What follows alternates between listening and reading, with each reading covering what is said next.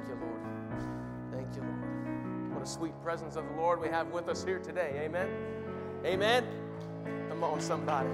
Hallelujah. Hallelujah. Hallelujah. If you have your Bibles, please turn with me to John, the 16th chapter. John, the 16th chapter. And if you can stand for the reading of the word, please do. John chapter 16, and I'm going to start with verse number 16.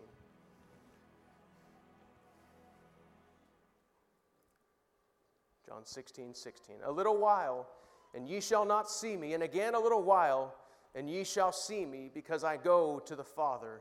Then said some of his disciples among themselves, What is this that he saith unto us? A little while, and ye shall not see me, and again a little while, and ye shall see me, and because I go to the Father. They said, therefore, What is this that he saith a little while? We cannot tell what he saith.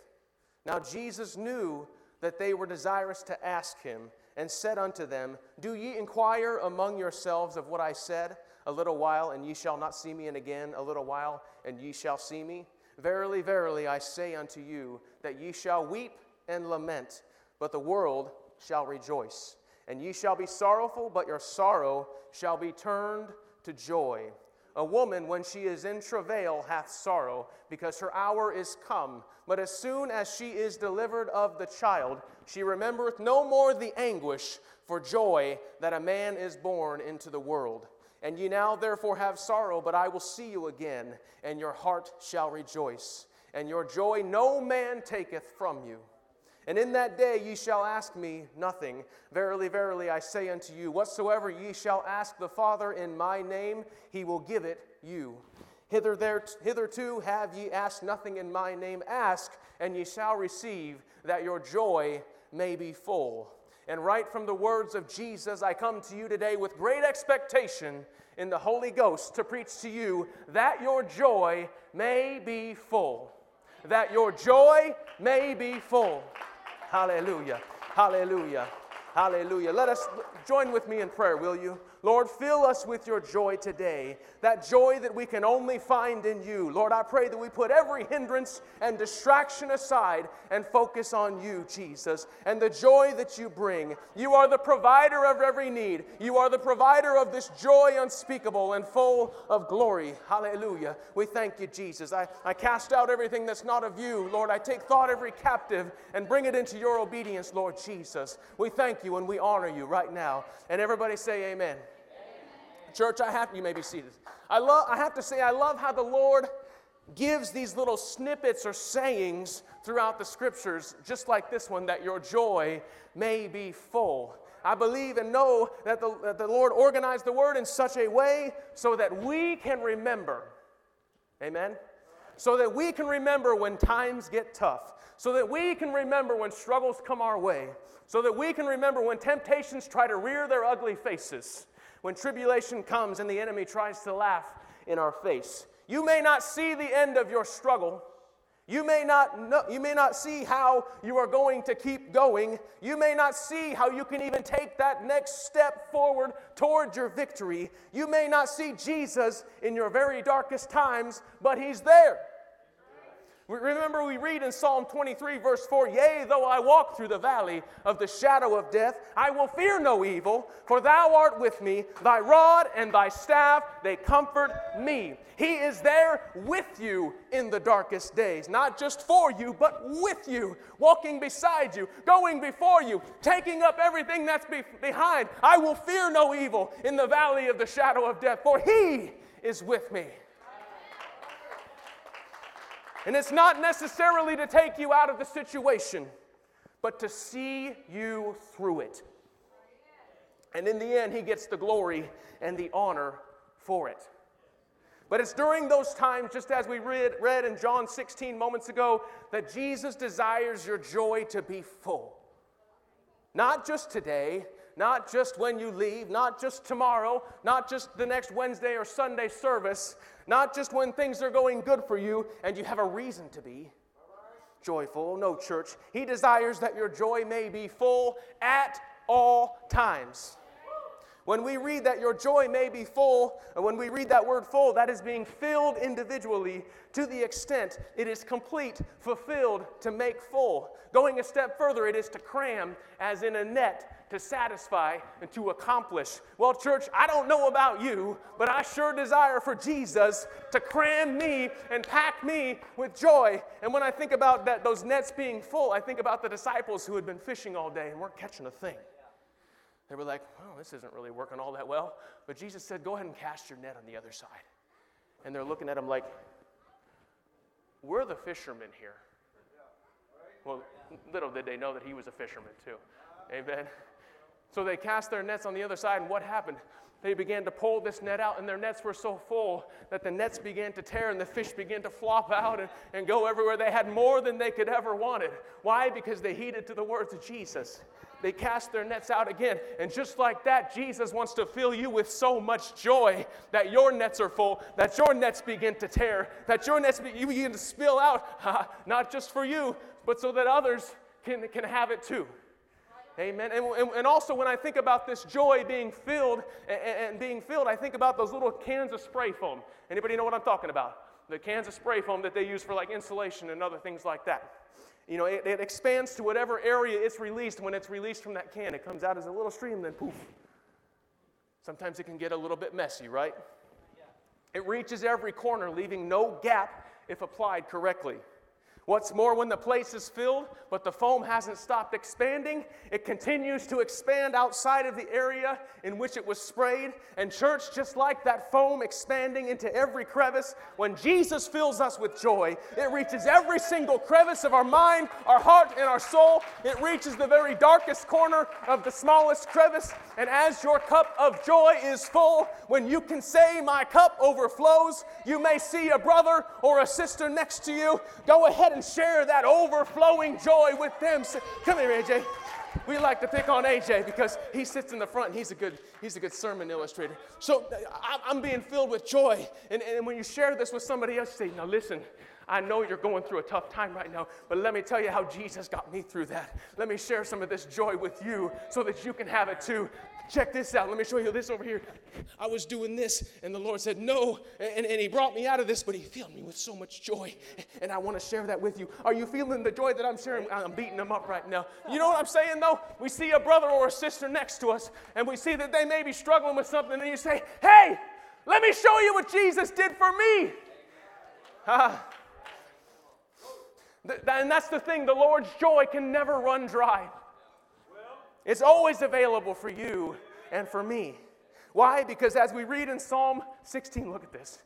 Thou wilt show me the path of life. Psalm 16, verse 11. Thou wilt show me the path of life. In thy presence is fullness of joy. Oh, when I read this, I'm thinking, this is great. Now listen, there it is. The Lord is fullness of joy. If you desire that your joy be full, look no further than the fullness of joy. Look no further than Jesus. It goes beyond anything this world has to offer. It goes beyond anything you can experience outside of the Lord. Nothing compares to the joy that the Lord provides. There is just something about experiencing the joy from the Lord. Joy from the Lord goes beyond any emotion. While you may see some kind of response emotionally from someone who is being filled with joy, and yes, it is a joy to see someone being filled with the joy of the Lord. I love seeing the Lord fill someone with joy. But this joy from the Lord goes beyond any emotional response. Hear me, the joy of the Lord we read about in Scripture is that which is based on Jesus rather than what is happening around us. Joy from the Lord, or biblical joy, as some may call it, is different from the joy that is based on circumstances. You may experience an emotion, you may experience joy as an emotion when you're getting ready to go on vacation. You know, you get those butterflies in your stomach. I get butterflies in my stomach every time I get up here to preach. Amen. Or you're laughing with your friends, or when you are with a loved one, or when your child takes their first steps, or when they say their first words, or when you get a promotion at work. You know, I got an interesting story that didn't actually happen until this Friday. And I could cry just thinking about it because I'm thankful that the Lord puts me through things. And it's nothing deep, it's nothing extravagant by any means, but Friday night, my family and I decided to go to Costco. I've been converted to Costco recently. We've only been there a couple of times. If you haven't been there, you need to go. I'm not saying you have to, but it's a great thing. So we get our Costco members like, oh, this is great. And we're going to go there. And you get into this store, and this place is just huge. I mean, it's like it never ends. I'm like, man, we need a church at a Costco. This place is massive. I mean, the ceilings are like 50, 60 feet tall, and it just never ends. You can get lost in there. If you don't know where you're going, you will get lost in there. But anyways, we were in there, just a little bit of story about myself. My blood sugar was starting to go low. It was low before we even started going in there, so I'm like, oh, this is going to be great. There goes my emotion saying, oh, this is going to be a great time, right? and so we get done shopping and doing all our stuff. We buy all these things that we need and some things that we don't need and other things that we want. Notice how I deferred those two things, right? And we get done shopping. I'm like, man, my blood sugar's still low. I got to get something to eat. I got to get something going. Well, they just so happen to have this convenient concession stand right there at the checkout. And as you're walking out, you're thinking, ooh, now that looks pretty good. They got a slice of pizza like this big. They've got ice cream cones and all that good stuff. So my wife and I are talking. I'm thinking, I think I'm going to get a churro. The churros look pretty good too. They're like $1.49, right? So anyways, I'm babbling on here. So we order our food. We order a couple of churros. We get a hot dog. We get some drinks and things like that. My family goes to sit down, and I'm standing there watching this gal serve our food and get it up in the papers and things like that. And I see her grab something from a basket. And I'm like, what in the world is that thing? And she was grabbing the churro. You want to know how big this churro is? It's like that big. And I'm thinking, oh, what am I getting myself into here? And instantly, just some joy comes over me. I'm thinking, this is going to be great. I'm smiling ear to ear, and my wife has no idea what's going on yet. I'm just like, you got to be kidding me. This is a blessing. I'm thinking, oh, I'm going to get full. And this churro can feed 4 people, right? And I ate it myself, mostly, anyways. But sorry, that maybe a little tidbit needed to be omitted, but it wasn't. So I get these churros, and I get back to the table, and I sit with my family, and Tabby's like, you doing okay? Meanwhile, I'm just smiling ear to ear because I'm so full of joy. I'm like, I can't wait to dig into this churro, right? And so we get down and we start eating. I'm like, oh, this is real. It tastes just as good as it looks, right? And I'm getting full. I'm like, oh, I just had supper, but what's another churro, right? So we eat it and we get done. And then I catch myself looking off in the distance, and my thoughts, my emotions, and everything like that is pointed that direction, and I lose all the joy that was once over here, and I think, wow, I haven't even been to that part of the store yet. That's a disappointment. Just like that, my emotional joy, my response over here to the churro was gone. You see, the joy of the world is based, it's predetermined by something that's happening around you. You hearing me?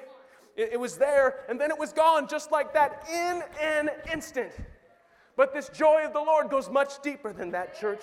This joy that we feel in the world, the things of this world, I'm not saying they're bad, they're great. I love experiencing these things that I've told you about. But this joy is just a feeling, and good or bad can leave us in an instant, depending on circumstance. But Jesus takes it a step further. The joy of the Lord is a greater kind of joy, albeit the greatest joy. It is not something that only comes in the best of times. It is fully dependent on who Jesus is. And as the Word tells us, He is the fullness of joy. When Jesus was talking to His disciples about the joy that was to come, saying, I will see you again, and your hearts will rejoice, and no one will take that joy from you. Hallelujah. This is that joy which is accessible even in the worst of times. And it is something that can never be taken from us. I love knowing that this joy is something that is always available. Oh, church, I don't stand before you today to tell you that I haven't had moments myself, or I just told you of one moment right? There have been times where I found myself kind of drowning in my sorrows and just mellowing around like, oh, I just want this day to get over. I just want to get out of this store. I just want to be done with this and get home. I don't want to go to work today, and different things like that. Anybody else been there, or am I the only one? There we go. I see some hands raised. That's all right. So, there isn't a soul under this roof or watching online or watching later that hasn't found it difficult to find joy at times. For Jesus would not have said, "You have sorrow now." Since Jesus told his disciples just that, does that make us exempt from that? Are we exempt from having sorrow? No, I wouldn't think so. But may we put into remembrance that one day, when we see Jesus again, that all that sorrow will be gone. Oh, I wonder if we have some people right here in this place right now that would allow the Lord to fill them with some joy.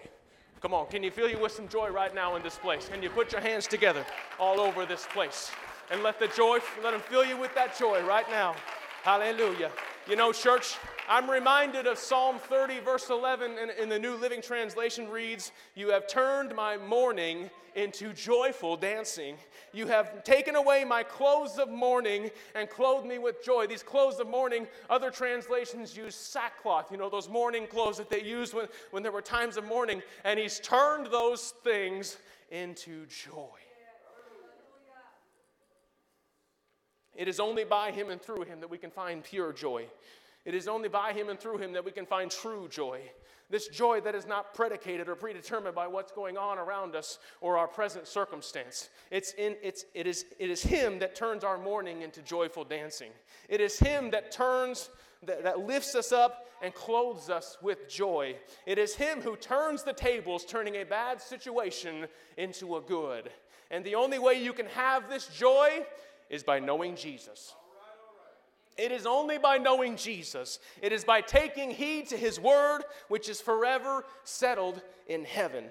It is only by knowing him and rejoicing in him. In fact, in order for you to rejoice in him, you have to know him. I know I'm making a big circle here. And if you don't know who he is, you can know who he is today. And I could list everything that he is, but let me just give you who he is for me. He is my joy and my salvation. He is my light on the darkest days. He is my healer. He is my deliverer. He is the Alpha and the Omega. He is the beginning and the end. He is the everlasting Father. He is which was and which is to come, the Almighty. He is the Prince of Peace. He is the Lord of Lords. He is the only wise God, full of grace and truth. He is the fullness of joy. And you better believe it. I didn't just make this stuff up, for it is written. It is written. Don't look to the world to find Jesus. Look to his word. Don't look to... The world will tell you that he's not all that you need. The word tells me there's nothing more I need. Which begs the question, who is Jesus for you? Who is he for you at this very moment? Like I stated a couple weeks back, it's okay to love Jesus for what he does. But let me tell you and implore you to take that to a greater understanding and love Jesus for who he is. This is how we find joy in Jesus, when we understand that he is the one who saves us from the darkness and transforms us. That he is the one who has, is, and will bring you through your darkest days. That he is the constant when everything else is inconsistent. If you're having issues in your marriage, look to Jesus first. If you're having troubles on your job, look to Jesus first. If you're having difficulties in your home, look to Jesus first. At all times, look to Jesus first. Remember, Jesus said to seek first the kingdom of God and his righteousness, and all of these things will be added unto you. But wait, there's still a question that's been ringing in my ear this whole time. You may be saying, but Brother Trevor, you don't know what I've been through. You don't know what lows I have experienced. And to an extent, you're correct. I don't claim to know all of your individual battles.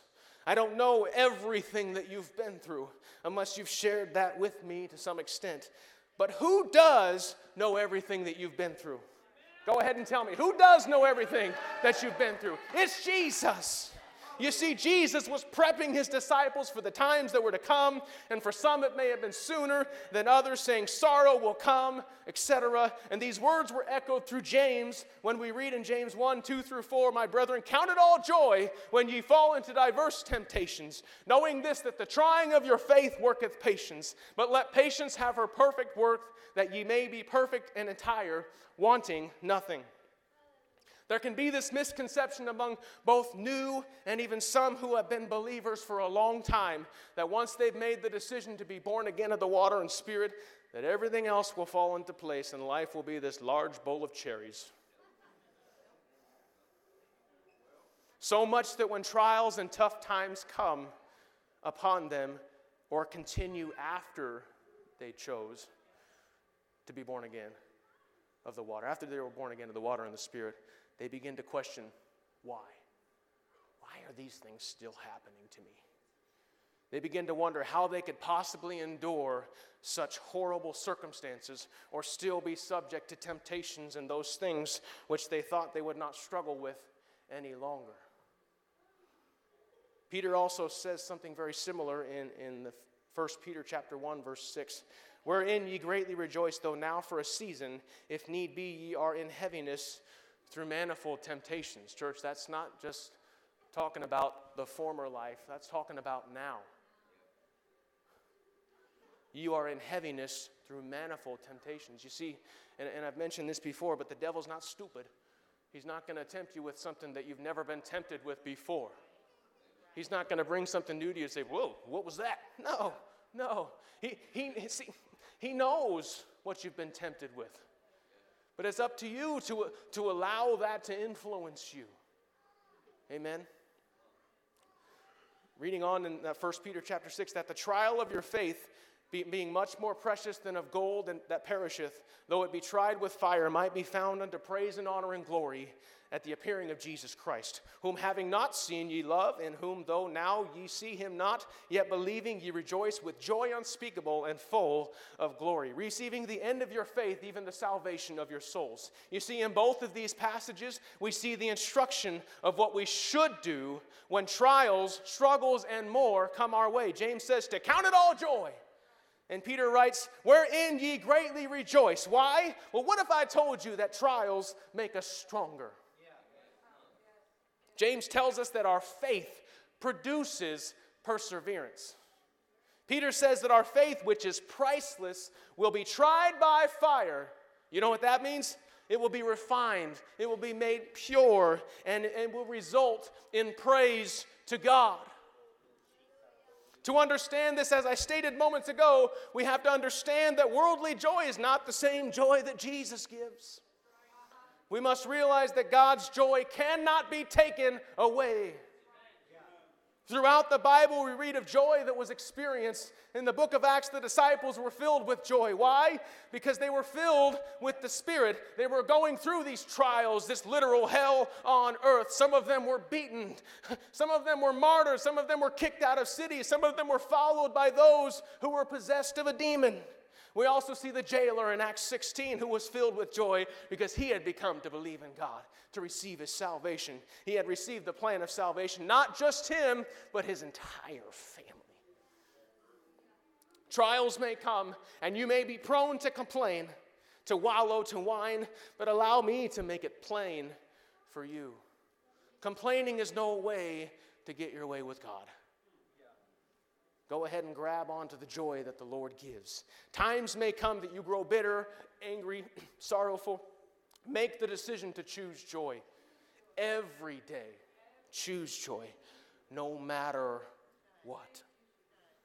The pain, the words of Jesus are to encourage you to keep pressing on, to keep pushing forward. The pain may be terrible, likened to that of childbirth, but the pain is no longer the main focus once the child is born. Oh, church, hear me. Your pain may last for the night, but guess what? There is joy coming on the horizon. Remembering that joy that's coming is going to be even better than the joy we experience now from Jesus. Because then we will be in His presence, standing with Him face to face. There will not be trials to face. There will not be pain to endure. There will not be sorrow to feel. Our joy will be full. Our joy will be full. Hallelujah. Hallelujah. Church, you know, Jesus is desiring to fill you with His joy today. I don't know all the struggles that you've gone through. I don't know everything that you're facing at this very present moment. There's a number of you that may be facing some kind of temptation, or you may be facing some kind of, I'll call it temptation to get angry at a situation, to get upset because something didn't go as you intended, or maybe something happened that was out of your control, but you thought you could control it. See, Jesus wants to take that and fill you with His joy. You know, like the salvation that Jesus freely gives, so joy is a free gift from Him. And when we read in Scripture to be joyful always, you know what that tells me? I need Jesus. Because He is the only one that can provide that joy for me at all times. Church, it is time, and I felt impressed in my spirit that today is the day, right here, right now, for you to reach out and grab a hold of the joy that is set before you. It's time to fix your eyes on Jesus, whom the writer of Hebrews writes in the 12th chapter, verse 2, looking unto Jesus, the author and finisher of our faith, who for the joy that was set before Him endured the cross, despising the shame, and is set down at the right hand of the throne of God. Oh, church, the writer of Hebrews wrote it for us, what Jesus had endured for you and for me. He saw that joy that was set before Him, but that joy could only come with the ultimate sacrifice that He was to pay. He would know the blessedness of restoring us to life, a price that which He could only pay on the cross.